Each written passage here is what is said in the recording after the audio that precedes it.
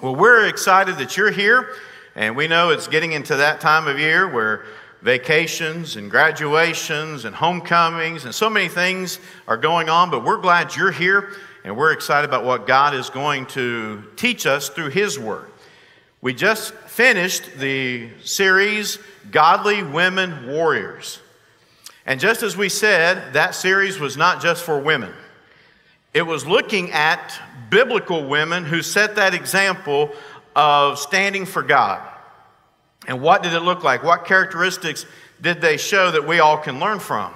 Well, as we go to June, we're going to be looking at godly, mighty men. Now, that does not mean that this is just for men.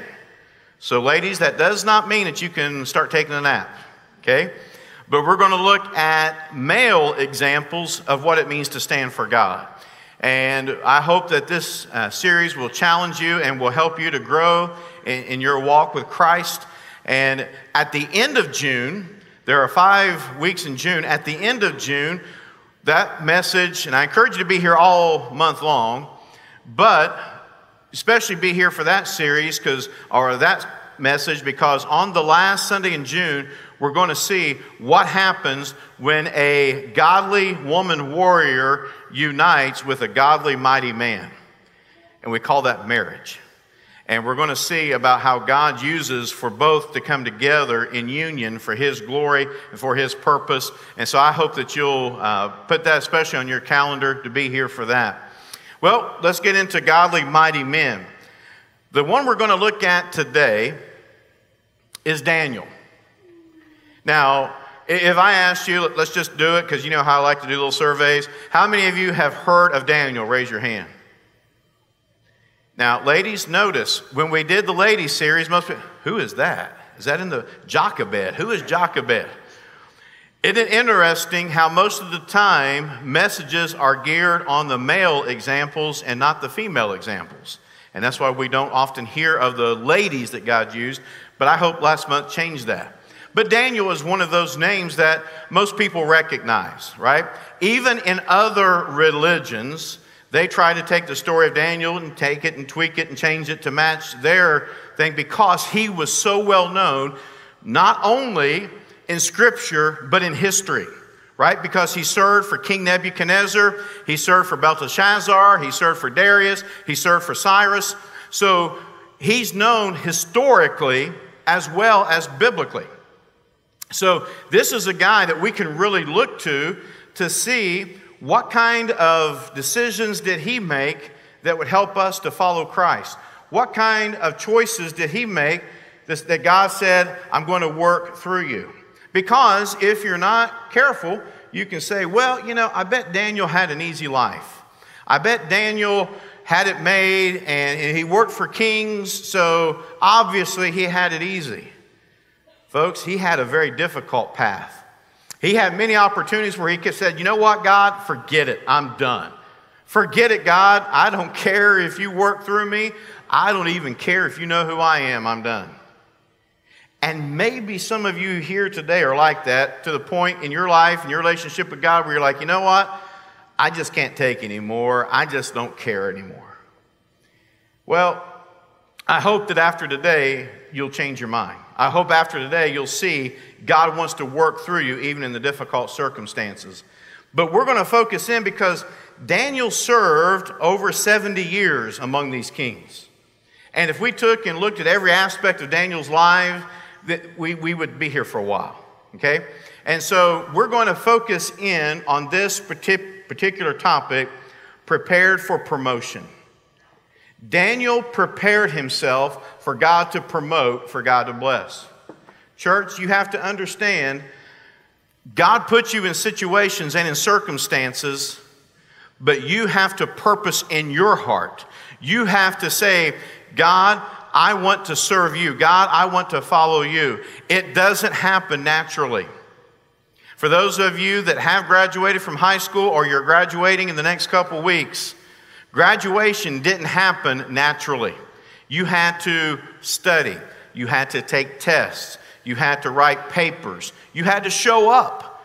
You can't just skip school, right? They come looking for you if that happens. It took purpose on your behalf. And it's always interesting when you get to this point, sometimes kids are like, man, if I would have tried just a little bit harder, I might have received more scholarship money. Well, unfortunately, we realize those things too late. So I want us to look at it now so we can understand it. So whether you're in high school or whether you're in, midlife, or some of you you've crested the hill and you're kind of gliding down. We won't say what age that is, but just, that happens. Wherever you're at in life, you can make the choice, Lord, I want to prepare for promotion. God, I want to live in such a way that you can work through me. We have to look at a couple things first. First one is this. He was taken captive by King Nebuchadnezzar of Babylon. Now, why is that so important? He was taken, by the way, 15 years old. For those of you that are taking notes, he was taken captive in 605 BC. He was born in 620 BC. So 620 minus 605, 15.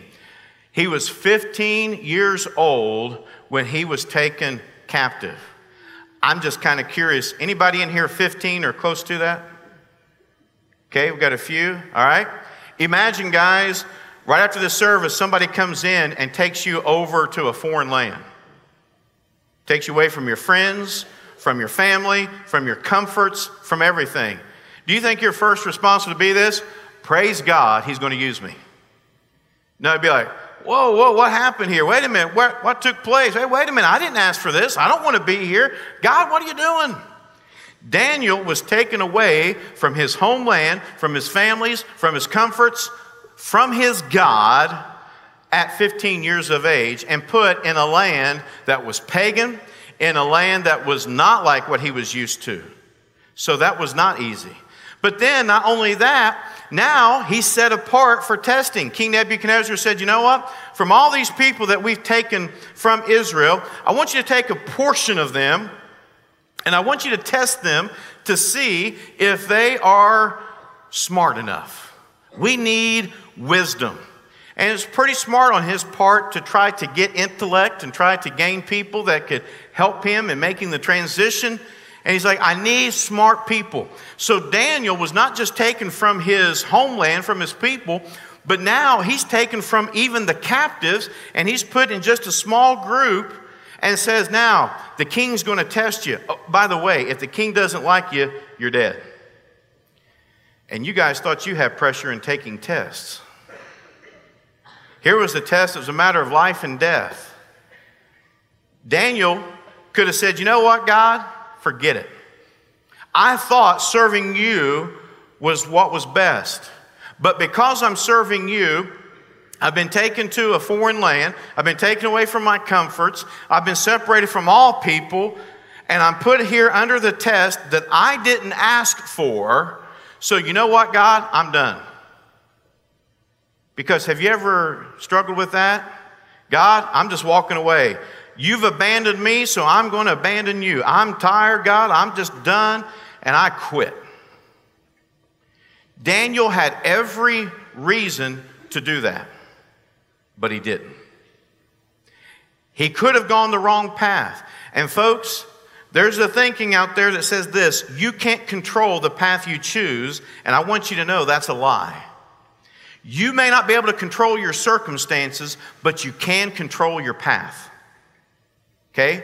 Don't let your circumstances say, well, I had no choice. I just had to do this. You never have to do anything. You may not be able to control your circumstances, but you can control your path. You can control your actions on what you do in those circumstances, and Daniel did. So Daniel did 3 things that helped him to prepare for promotion. And the first one is this, he did not defile himself. He did not defile himself. What does it mean to defile? Well, to defile means to take something upon yourself that disqualifies you from your particular function. That's what it means to defile. For example, I have up here a bottle of water, 10 ounces of nice cold water, okay? And if I said to you, would you like to have a drink of water?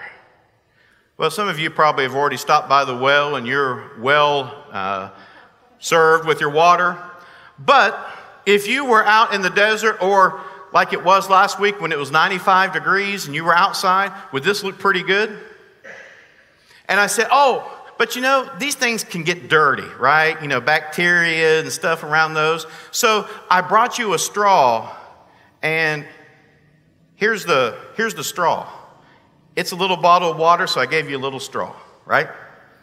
And I said, now, here's a straw that you can use. If you put it in there and drink from it, then you don't have to worry about being contaminated, and you can get a nice, cool drink of water. And you say, oh, man, that's great. But why are you holding it by a napkin? Yeah, about that. When I was getting this ready, I was walking by the trash can, and I accidentally dropped the straw in the trash can where somebody had just thrown vomit. But I wiped it off. It's clean. Anybody want to use the straw? You say, no thanks. Now listen to me. What would you rather do? Would you rather take your chances drinking from a plastic bottle that maybe have been contaminated, or would you rather use a straw that had been dropped in the trash with regurgitation?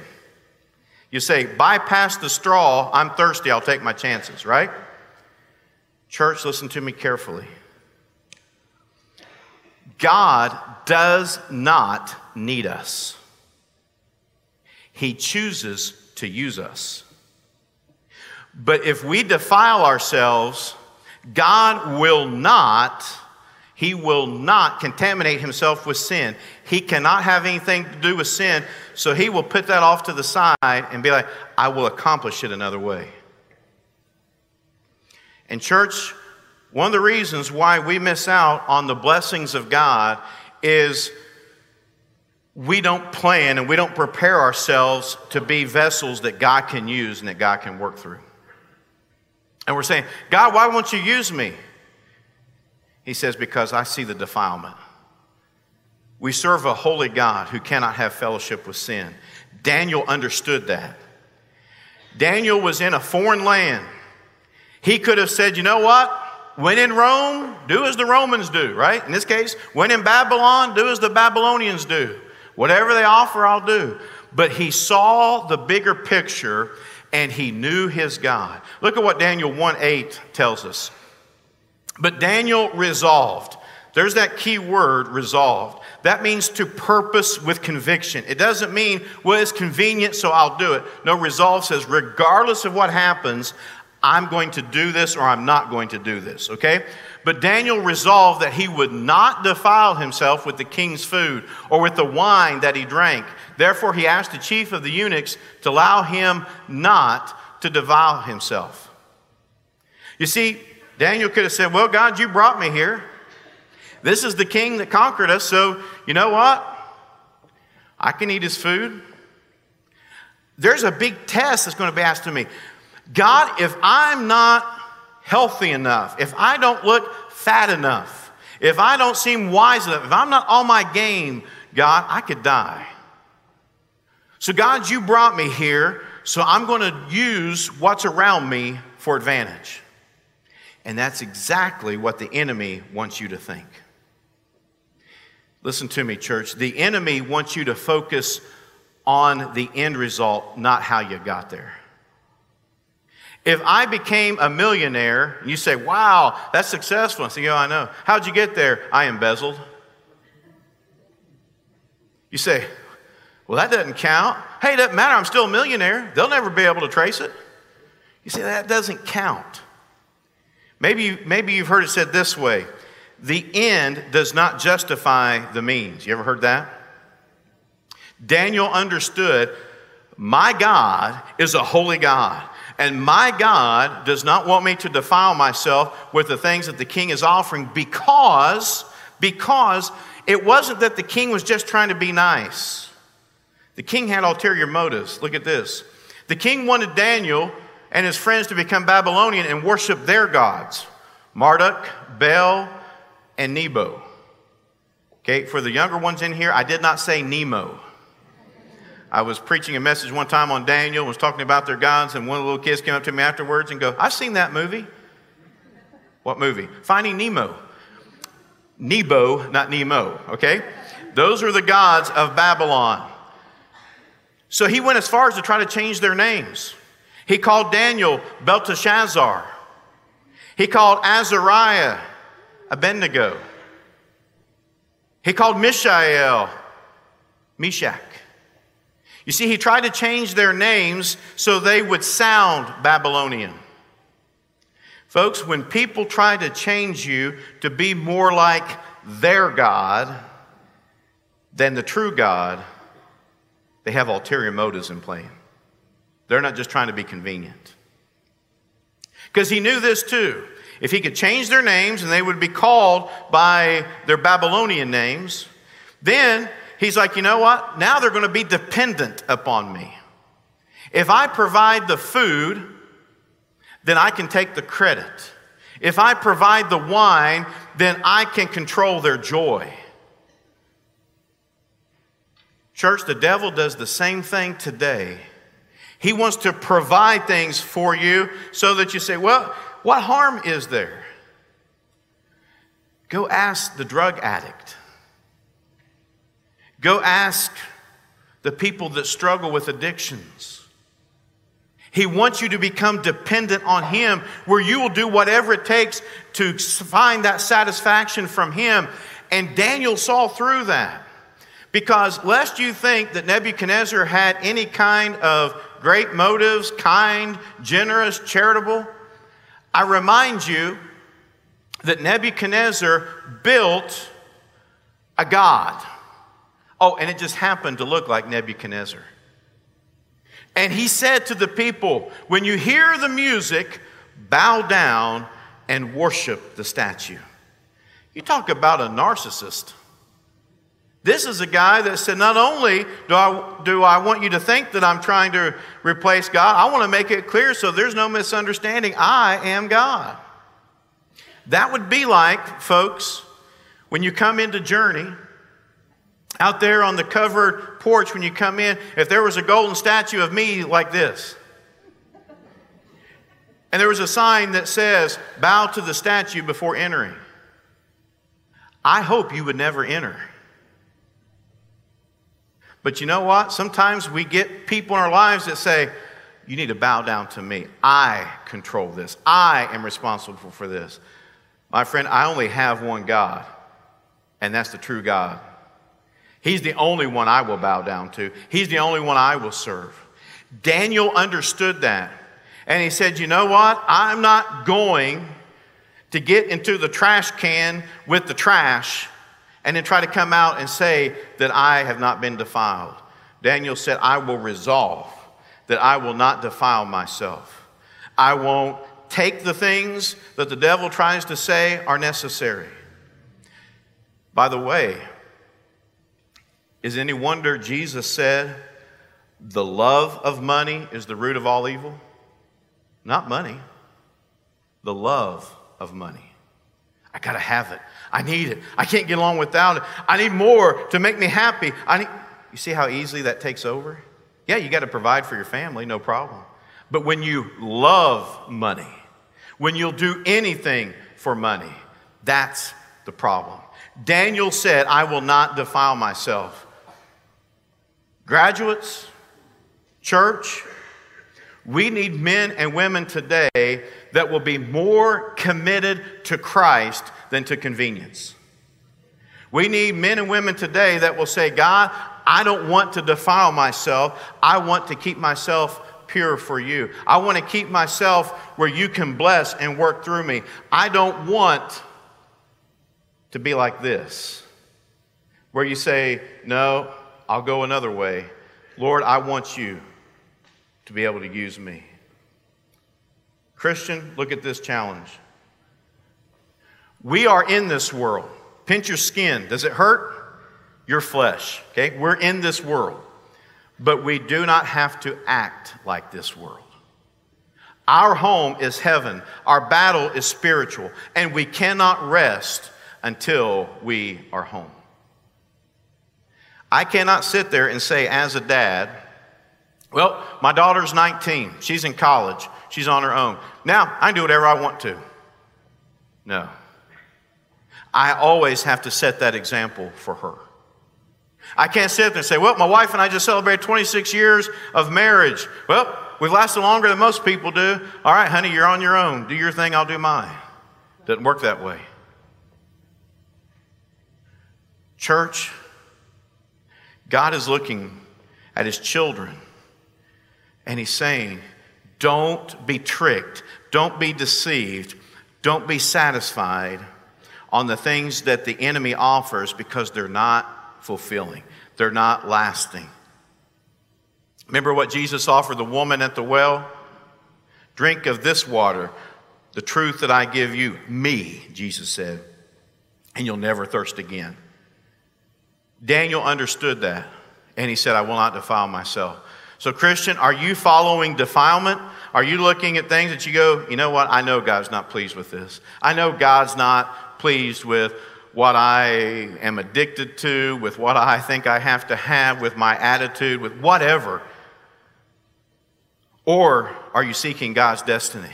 God, I want your best. I want your blessing. So Lord, purge me. Make me white as snow. Daniel said, if I'm going to be used by God in this land, I cannot be defiled. Second thing that Daniel did was this. He surrounded himself by Christian friends. He surrounded himself by godly friends. Friends that wanted to honor God. Friends that said, I want to help you draw closer to God. Daniel 2:17 tells us this. Then Daniel went to his house and made the matter known to Hananiah, Mishael, and Azariah. By the way, that's Shadrach, Meshach, and Abednego. Okay? His companions, his friends, his trusted ones, and told them to seek mercy from the God of heaven concerning this mystery, so that Daniel and his companions might not be destroyed with the rest of the wise men of Babylon. Daniel said, guys, listen, we're in a crucial situation. Our lives hang in the balance. So I'm asking you to join me in prayer. Now, folks, let me ask you a question. How many close friends do you have that you could go to and say, hey, pray for me? I have a situation, I need prayer. Now, I'm not just talking about positive thoughts or vibes. I love when people say that, we'll take all positive vibes, all positive thoughts, all positive. Listen, folks, this was a situation. Daniel said, I don't need that stuff. I need prayer. I need people who go to the God of heaven and say, we're asking for your intervention on our behalf. How many friends do you have like that? I don't know. I don't know your friends. Daniel had friends that he could go to, that he could ask to pray, and they did. You say, well, Randy, how do you know that they were godly friends? Well, in Hebrew, your name shows your character. That's why the study of names is so important in Hebrew. Look at what their names mean. Daniel's name means, God is my judge. Church, by the way, when you understand that, you don't have to worry about being defiled, because you'll know who the judge is. I'm not your judge. Your spouse isn't your judge. Your boss isn't your judge. There's only one judge, and you're not him. God is. So when he tells us in his word, here's what I will judge you by, wouldn't we be kind of foolish not to do it? It's kind of like the teacher saying, hey, we're going to give you a test tomorrow, and I'm sending home all the questions that'll be on the test. And if you show up tomorrow and you don't ace that test, guess what? You're not very smart. She gave you the test. You didn't take advantage of it. God gave us what he's going to judge us on. We're kind of crazy if we don't follow it and don't listen to it. But Daniel's name means God is my judge. He understood that authority. Hananiah's name means Yahweh is gracious.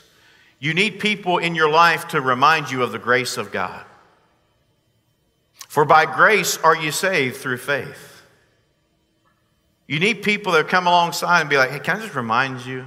I know right now you think that God's not being very fair, but he is gracious.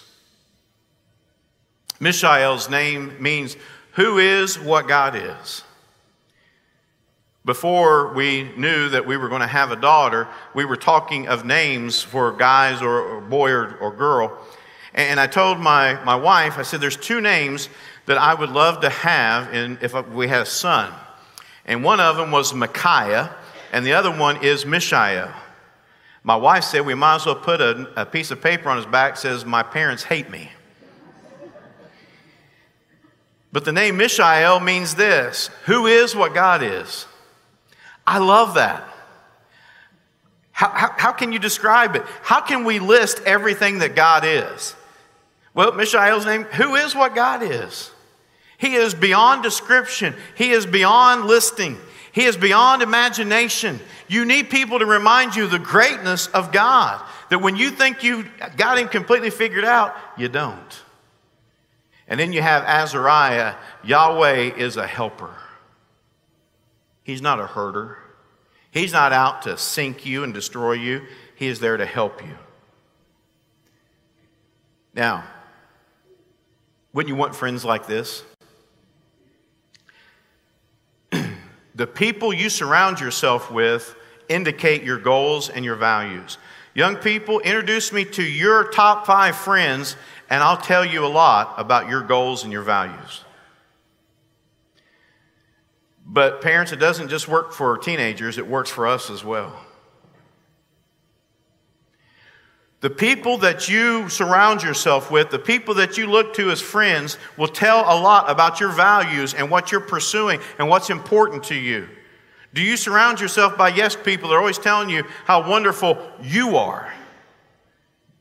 Then I can tell you that you struggle with self-esteem and approval. I want people reminding me how great God is. I know what I'm really like. I want people to remind me what God is really like. When the challenges come, will your friends lift you up? Or will they leave you? Or worse than leave you, will they hurt you? Will they try to destroy you? Let me give you 2 biblical verses that show both ends. First one's from Proverbs 16:28. A dishonest man spreads strife, and a whisperer separates close friends. If you have people in your life that are always causing strife, always stirring things up, we have a phrase for that: dramatic. You hear the laughter? Because we all have those dramatic friends. We call them drama queens and drama kings, right? They're the people that are always sitting there, well, I just don't feel that way. I think you hurt my feelings, right?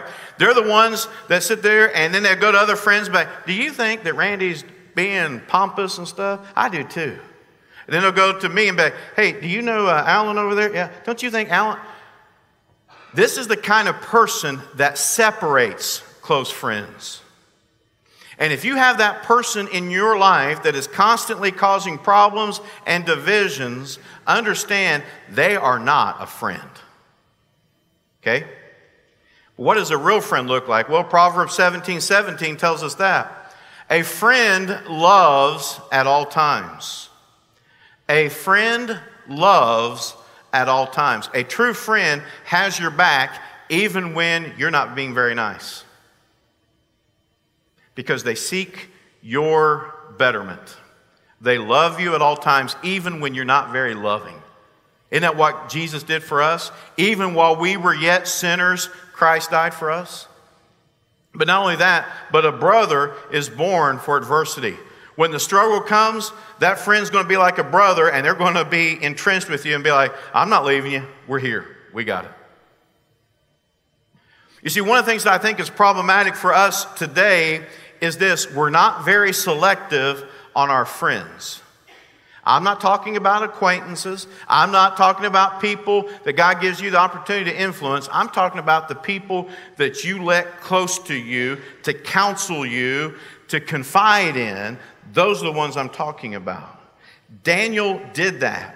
And when Daniel couldn't handle it, when Daniel was struggling, when Daniel saw the threat, he went to his friends and he said, I'm asking you to pray.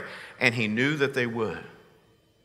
I've told Kathy, it's a pretty short list, but I've told her, I said, If I'm ever in a situation where they're saying, hey, listen, he's hanging on by threads, we're not sure, he hangs in the balance, I said, here are those people you need to contact because I know they'll pray. Daniel was in a life and death situation, and he knew who he could go to prayer. Do you have those kind of friends? So not only did he not defile himself, but he also surrounded himself with godly friends. The third thing that Daniel did was this. He spoke truth even when it wasn't popular. My friend, we need truth speakers today. Well, it's not popular. I'll be made fun of. I'll be ridiculed. Truth frees. Look at what happened in Daniel 2:45. He tells Nebuchadnezzar had this dream about this statue with the different parts, the different components. Daniel says this to him, just as you saw that a stone was cut from a mountain by no human hand, and that it broke in pieces the iron, the bronze, the clay, the silver, and the gold, a great God has made known to the king what shall be after this. The dream is certain and its interpretation sure. What he's saying to him is this, your kingdom will fall. Oh, and by the way, God's going to be the one to do it. Now let me ask you, was that dangerous to tell the king? In fact, it was not popular to tell a king anything but, "O king, live forever." In fact, to this day, if you go to London and you meet Her Majesty the Queen, you don't say to her, "Hey, Queen, your kingdom's coming to an end one day." No, you say, "Oh, Queen, may you live forever." Daniel spoke truth because God told him what was going to happen. God told him, here's exactly what's going to take place. Now I want you to tell the king. I could just see Daniel going, could you get, Azariah to tell him? Abednego? Now I want you, Daniel. But it wasn't the only time. In Daniel 4:27, Nebuchadnezzar is warned about his pride. And Daniel says this to him, therefore, O king, let my counsel be acceptable to you. Break off your sins. Now, wives, how many times have you ever told your husband these famous 3 words? You are wrong. And your husband replies to you, honey, I love you so much. Thank you for speaking truth. No, when we tell people you are wrong, usually defense mechanisms comes in, anger comes in. But here Daniel's going to the king and he says, King, break off your sins. In other words, King, you're going down the wrong path. You're wrong by practicing righteousness, and your iniquities by showing mercy to the oppressed, that there may perhaps be a lengthening of your prosperity. King, if you want your kingdom to go, if you want to continue to be king, you need to change some things. It's not easy to hear. But then Nebuchadnezzar dies. Belteshazzar comes in. Belteshazzar has a dream, calls for Daniel. Daniel interprets it. So look what it says in Daniel 5. This is the interpretation of the matter. Mene, God has numbered the days of your kingdom and brought it to an end. Tekel, you have been weighed in the balances and found wanting. Because Daniel did not defile himself, God trusted him with truth and to take the truth to the kings, so they would know exactly what God was going to do, so there were no surprises. Do you have such a conviction for truth? Because Daniel could have lied. He could have went to him and said, King, God just said, you're okay. You're a great king. Hope you live long and prosperous. They wouldn't have known. But Daniel was committed to truth. If you're taking notes, and even if you're not taking notes, please write down this next statement. Truth is not subject to translation. You don't get the right to determine what truth is and what truth is not. Truth is truth. You don't get to sit there and go, well, let me just kind of spin it and be like, well, this is okay. Folks, if God says something is wrong, it's wrong. Period. If God says something is right, it's right. And one of the things I often get frustrated with Christians is we focus on what God says not to do, and there are those things, but we don't encourage each other in what God says to do. I am a happily married man. You know why? Because God said, love your wife as Christ loved the church. He didn't say, if she's perfect, then reward her. He didn't say that. And so I love and try to love my wife like Christ said to. My wife tries to love me like Christ said to, even though it is far harder for her to do it than for me, because she didn't have much to work with here. But why do we have a good marriage? Because we're doing it God's way. And church, when we focus and live the truth that God says, not just on what He says not to do, but on what He says to do. Because when you're doing what He says to do, you understand why He says, don't do it the other way. Does that make sense? Sometimes we tell people what we're against, but we forget to tell them what we're for. When I understand what I'm for, then I understand what I'm against.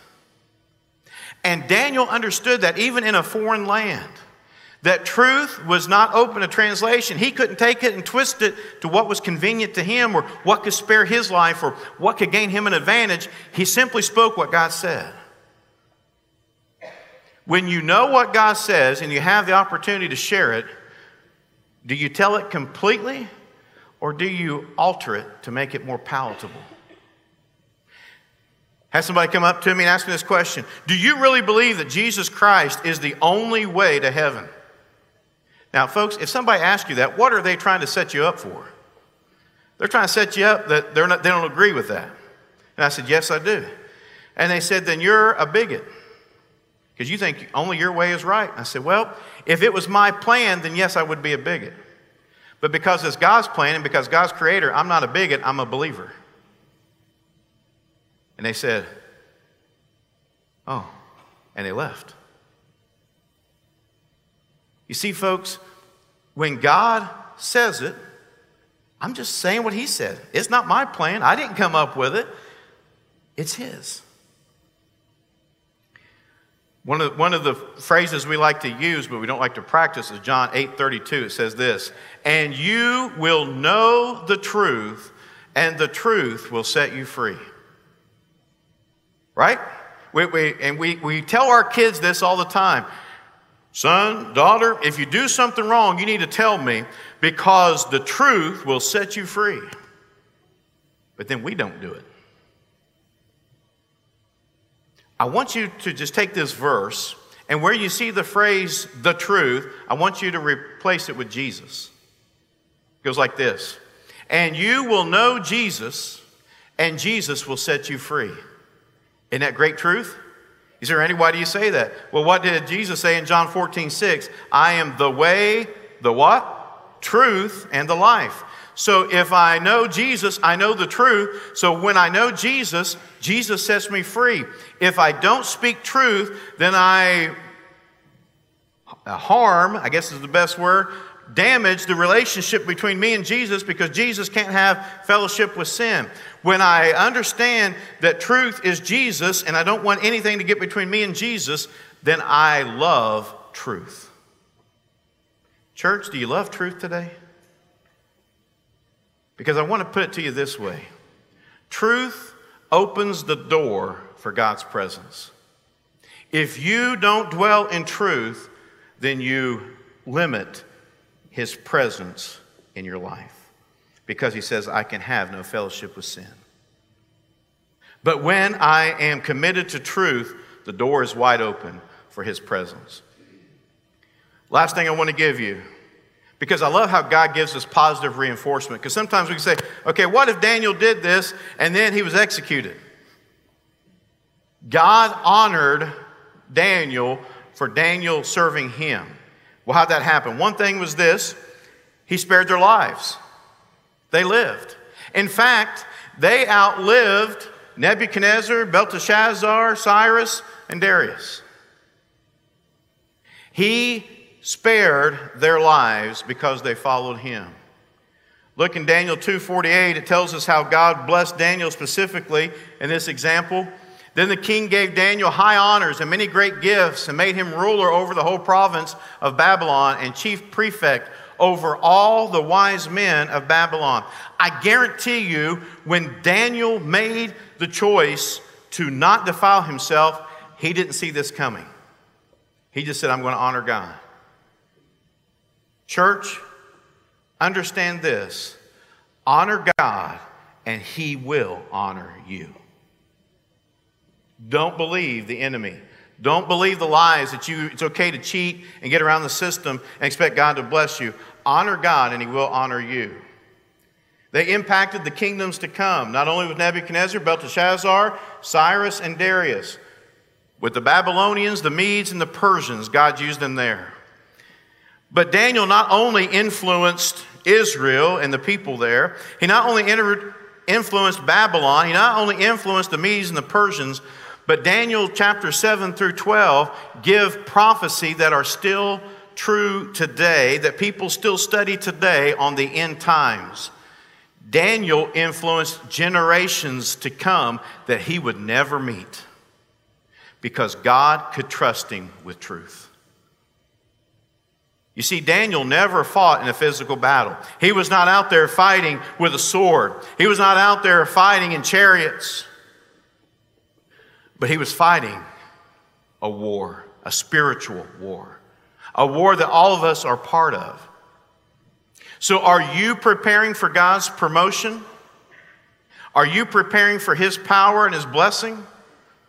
Or are you swallowing the lies of the enemy and living in complacency and complaining? Church, God is looking for men and women who will say, I'm tired of mediocrity. I'm tired of trying to hold God's hand while also trying to hold the enemy's hand. God, I want to step out in faith and follow you. I want to be a godly warrior for you. God, I want to fight on the spiritual plane. I understand, as Ephesians 6 tells us, that's where the battle takes place. Church, will you be like Daniel today? Will you not defile yourself? If there's some sin that's in your life that you know is there, will you get it confessed today and say, I'm not going to defile myself, God. To the best of my knowledge, I want to be as holy and as pure and as right with you as I can. Are you willing to evaluate the friends that you have, the people that you allow to influence your life? And are you willing to speak truth? To speak truth in your life, but to speak truth into other people's lives. We need Daniels today. We need men and women who will have that commitment to Christ. The answer is, will you? Will you answer that call? Will you prepare yourself for His promotion? Father, thank you for the truth of your word today. Father, as we look at the life of Daniel, it was not one that was easy. There were many difficult decisions that had to be made, many difficult circumstances that could have ended his life, could have greatly affected the value, the comfort of his life, yet he chose you. So, Father, today, we want to stand before you, you who are our judge. You, the one to whom we are accountable to. And where do we stand before you? Help us to answer that question truthfully. But Father, help us to leave here committed to fighting for you. And we'll praise you for all that you do. For it's in Christ's name we ask it. Amen. Church, maybe you're here this morning and you've never trusted Christ. You've never understood your need of a Savior. But today, God has challenged you that if you're going to have a life that's pleasing to God, you got to belong to Him. You got to be saved. And the great news is you can be today, right now. Because the Bible says if you believe in your heart that the Lord Jesus Christ and believe that God raised Him from the dead and confess that with your mouth, the Bible says you will be saved. And today could be the day of your salvation. Today could be the day you are set free from sin and set free in Christ. But church, maybe you're here today and you know there's some defiling. You know there are things in your life that shouldn't be. And God has challenged you today. Can I beg with you, plead with you, let those things go. Confess them to God. Give them up to Him and say, Lord, I don't want to be defiled. I want to be a vessel that you can work through. Maybe there's some friends you need to evaluate their influence in your life. Maybe you need to start speaking truth to yourself, truth to others. Would you respond today and say, Lord, I want to be a Daniel. I want to be a person that is prepared for your promotion, a person that is prepared for your blessing. Only you can make that decision. During the first song, the worship team is going to sing a song, Come to the Altar. So I invite you just to come and just to give that to God and to commit that to Him. During the second song, the usher team will be coming and they'll be passing the buckets. And if this is your first time here, please know we did not invite you to try to get money from you. We wanted you to see Jesus. So please let the buckets pass. But church, will we be able to say today, I choose you. I choose Jesus. I'm a mighty warrior for Him. Will you be a Daniel today?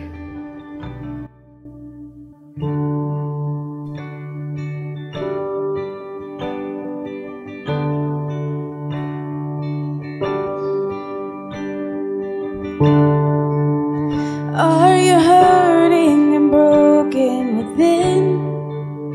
Overwhelmed by the weight of your sin? Jesus is calling. Have you come to the end of yourself? Do you thirst for a drink from the well? Jesus is calling. Oh, come to the altar.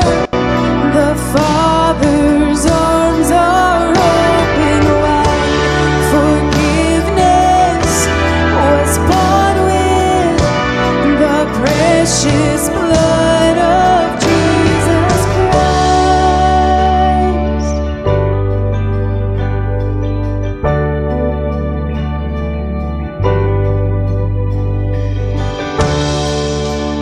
Leave behind your regrets and mistakes.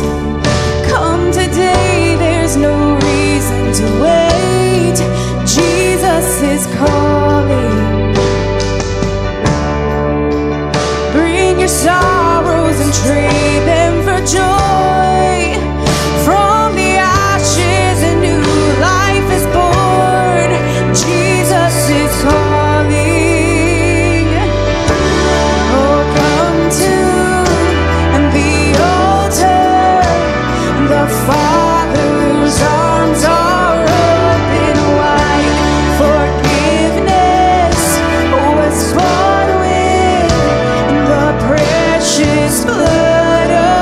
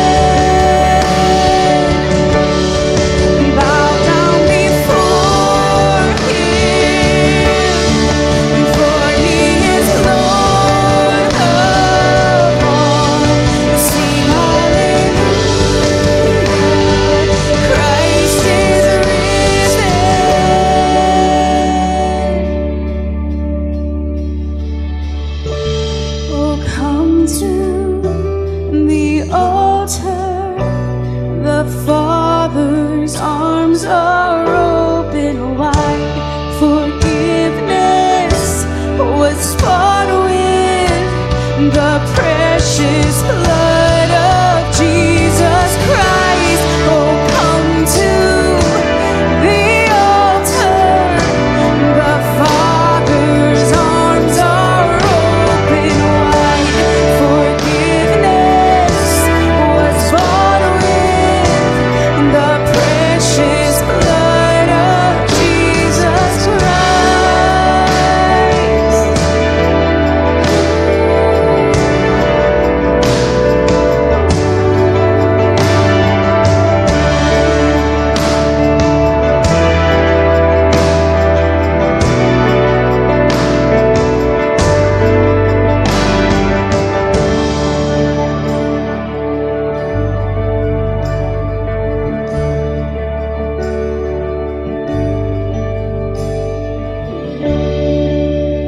Bear your cross as you wait for the crown. Tell the world of the treasure you found.